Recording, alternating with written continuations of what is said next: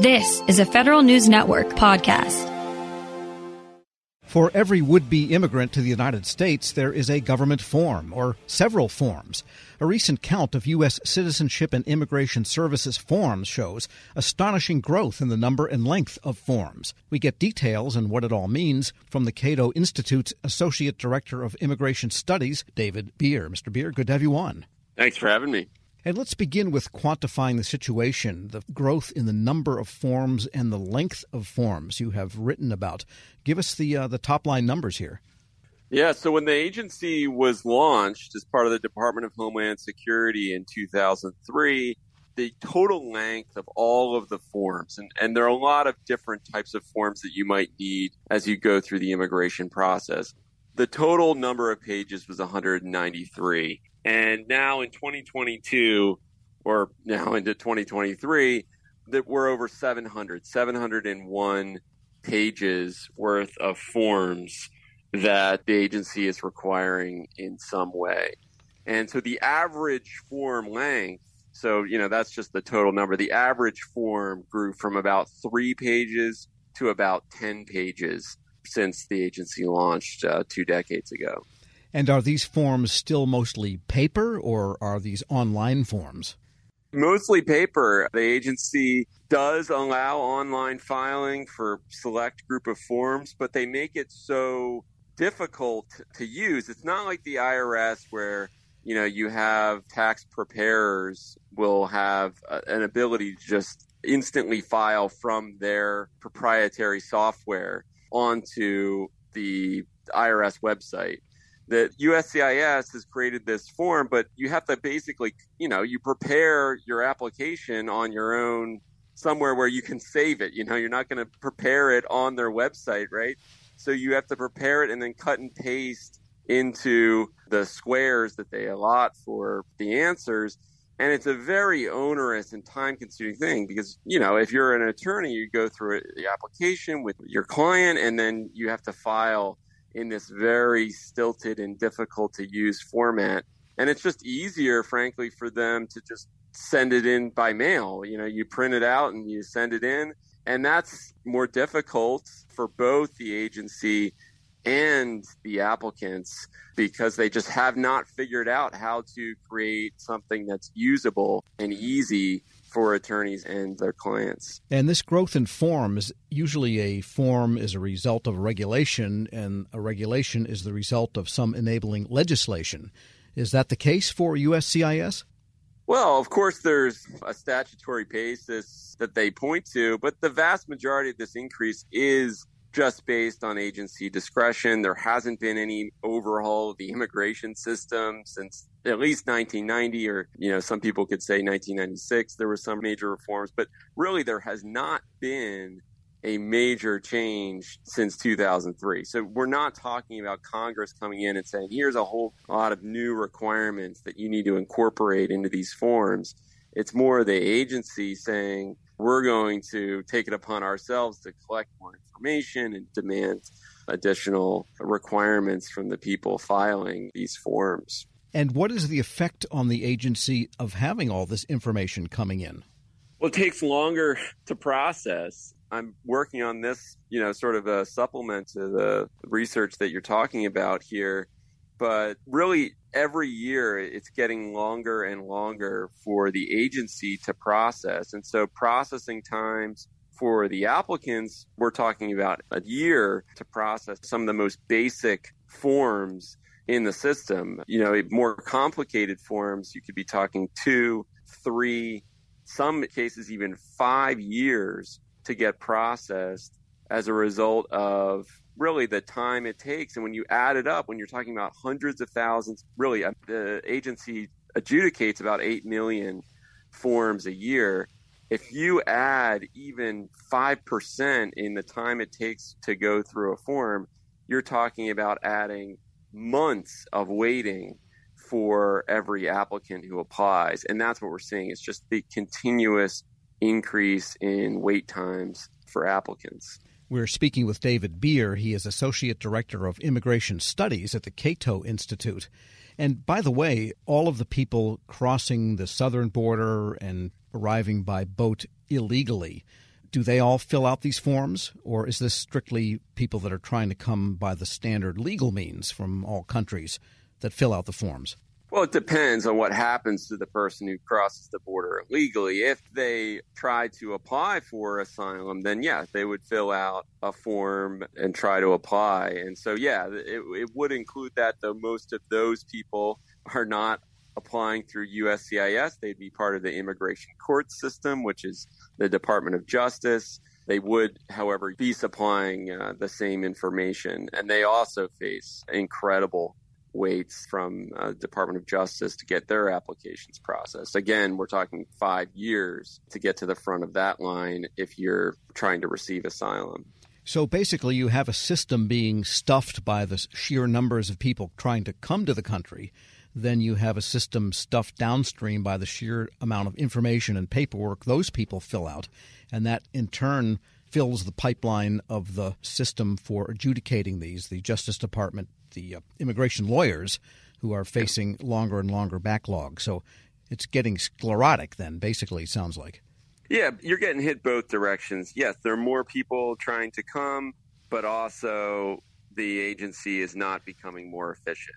And you can actually see this. They just released this new regulation saying they want to increase the fees for all these different types of applications. They want to charge some really staggering amounts of money to applicants and Americans who are sponsoring legal immigrants. And if you look at, how long it's taking an adjudicator, once they actually get to the file and, are looking at the file, how long it takes, some of it's 9 minutes for an application, and the applicant is waiting a year to get to the point where someone is going to look at that file for 9 minutes. And so there's this staggering wait time to get a really brief, you're looking, okay, did they check the right boxes? But if that 9 minutes increases to 12 minutes, that's a huge increase in the wait when you play it out because of how much time, how many applicants there are versus how many adjudicators there are. So it is really problematic when there's any increase in how long it takes to go through a form. And, if you increase the number of pages, you're increasing the amount of time it will take an adjudicator to go through the forms. And if you go down a list of all of the different types of applications, it's just taking those adjudicators more time to go through and review them. And so it's producing incredibly long waits and making legal immigration much more challenging. And if you look at which particular forms have grown the most, one went in a couple of years from 2 pages to 18 pages, and that's the 1-130/1-130A petition for alien spouse. That went from 2 to 18 pages. So this is for a U.S. citizen or legal permanent resident trying to sponsor their spouse to come legally to this country. And the agency, ninefold increase since 2016. So they're just really not looking to find efficiencies in the process. They're just constantly looking for ways to increase the amount of data collection and, what can we do to use our authority in new ways. Is there anything that can be done? The agency would have to voluntarily stop collecting certain information, and they must feel they need this information to be able to make fair judgments. So what's the answer here? Well, you would think if this information was actually producing different outcomes, then okay, maybe it's worth it. But there hasn't been an increase in denial rates or as a consequence of this. It's really, the vast majority of applicants do get approved if they're legal immigrants, people going through the process. Now, asylum is different, but that's one of the forms that hasn't increased in length. So if you look at it, it's really just about bureaucracy run amok, not about producing different outcomes at the end of the day, for taxpayers who or for the government who is trying to make sure that we have security and make sure that people are eligible for what they're applying for. We're not seeing any change. So what is the benefit? There isn't one. David Beer is Associate Director of Immigration Studies at the Cato Institute. Thanks so much for joining me. Of course, anytime. And we'll post this interview along with a link to his report at federalnewsnetwork.com/Federal Drive. Subscribe to the Federal Drive wherever you get your podcasts. Leadership today, especially within the federal workforce, is being tested more than ever before. Sean Ferguson, Senior Vice President of Government Relations and Chief of Staff to the Office of the Chairman at the Special Olympics, joins host Shane Canfield, CEO of WEPA, to discuss the importance of leadership, inclusion, and community building. To learn more about how you can get involved with the Special Olympics in your community, visit specialolympics.org/get-involved. Hello, and welcome to the Lessons in Leadership podcast. What are some of the biggest lessons that you've learned working with that community?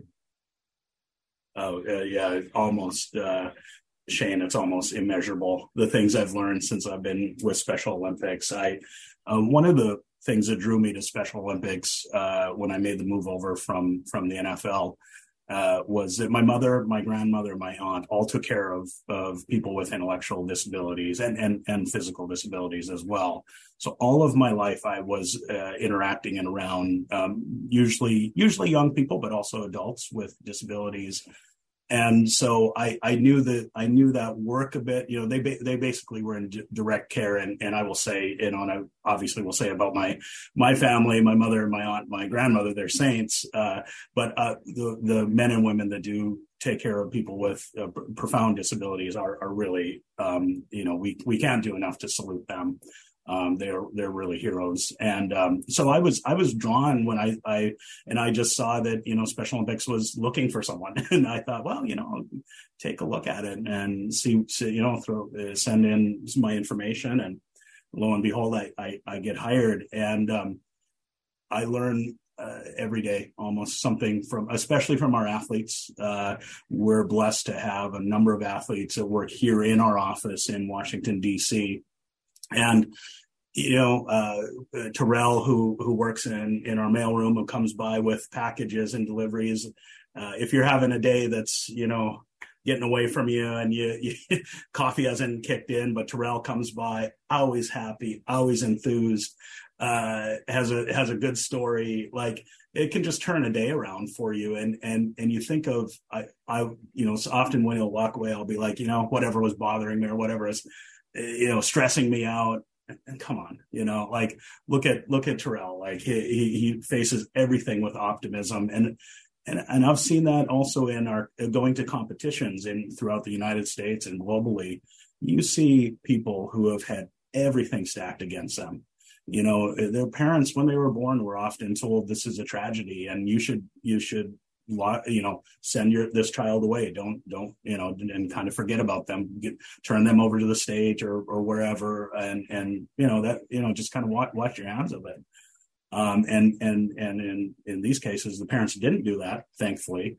But they've still faced enormous challenges, but you see them out competing on the basketball courts or the football fields or swimming and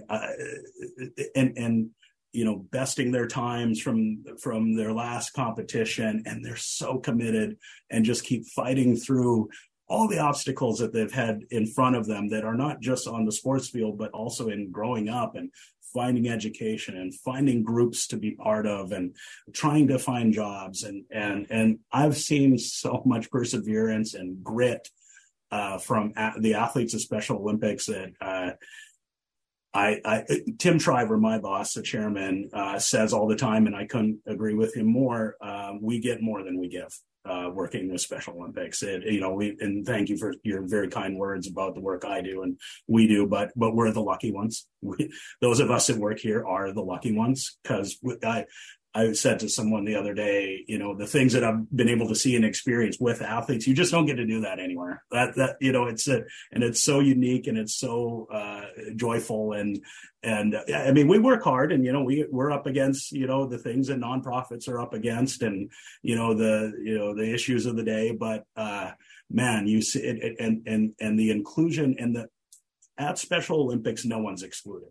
No one's excluded. Everyone is equal at Special Olympics. And, in a country that's quite divided on so many lines, politically and socially, economically, race and sexual orientation and whatnot, but you go to Special Olympics and everyone's involved, everyone's welcome, everyone's equal.